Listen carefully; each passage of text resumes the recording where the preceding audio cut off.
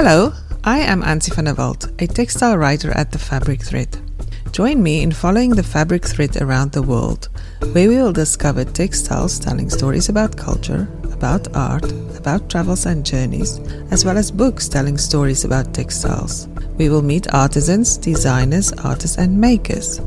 We will hear the stories in the hearts and minds behind the hands who make, use and wear the world's textiles.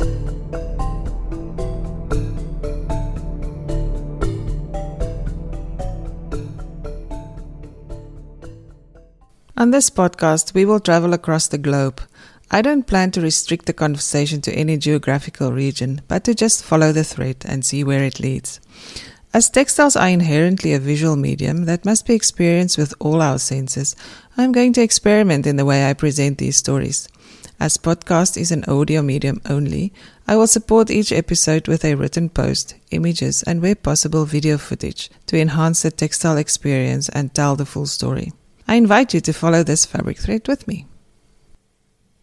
Textile, fabric, cloth, material. So many words to describe that which we use to wrap ourselves in, decorate our homes with, and use to make social, cultural, political, and fashion statements with.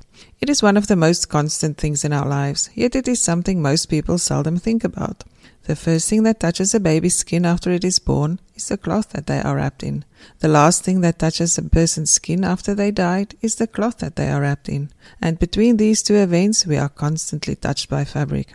We dress our bodies and our homes in it, and in the process we use fabric to talk about what we like, what we feel, what we support, what we identify with, where we come from, who and what we believe in, and above all, who we are, our heritage and our history. Fabric is a language. It speaks and it tells stories.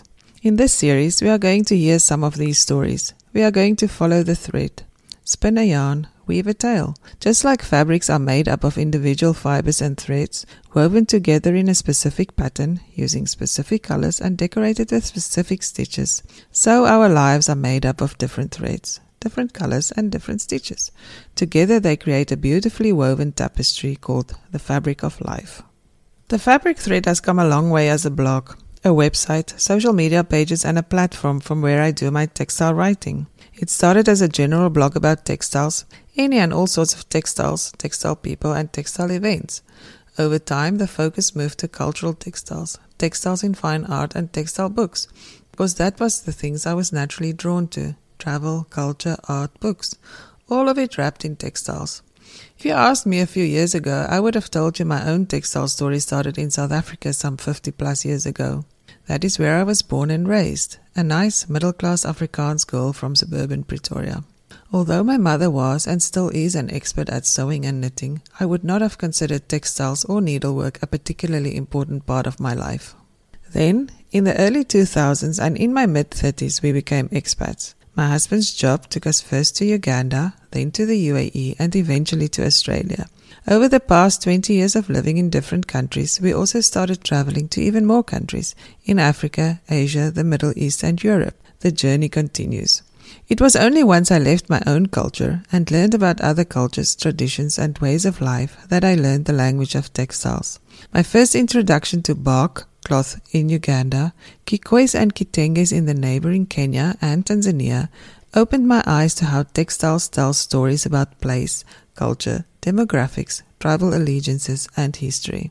In the process of learning this new textile language, I discovered that my own thread did not start in Pretoria, but 4 generations earlier in the Netherlands, where my great-grandmother was a teacher of fijne handwerk or fine embroidery, before her journey took her to Africa.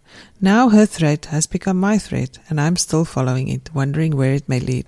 As I was traveling, learning about textiles and understanding who made it, what it is made of, and what it is used for, I learned about the culture, the symbolism, the ceremonies, the connection to land and place, and above all, I learned about the significant role textiles play in everyday life. I started writing about it. First, to share this newfound language with my family and friends in the form of email letters, then a blog back in the blogger days, then another blog, and eventually a website. In 2011, I submitted an article to a magazine. They published it and they paid me for it. That was the start of my new career as a textile writer. Today I've been published in many magazines and I am a regular contributor to several others. On the Fabric Thread website, I write about textiles in culture, art and books, but with a special focus on Africa and the Middle East. Firstly, because it has been my home for most of my life, and secondly, because few other textile websites, writers and publications focus on these regions. The rest of Asia, India, Southeast Asia, Central Asia and Japan is well known for its fabrics and are extensively covered by other publications. So is South and Central America. On this podcast, we will travel across the globe. I don't plan to restrict the conversation to any geographical region, but to just follow the thread and see where it leads. As textiles are inherently a visual medium that must be experienced with all our senses, I am going to experiment in the way I present these stories. As podcast is an audio medium only, I will support each episode with a written post, images and where possible video footage to enhance the textile experience and tell the full story. I invite you to follow this fabric thread with me.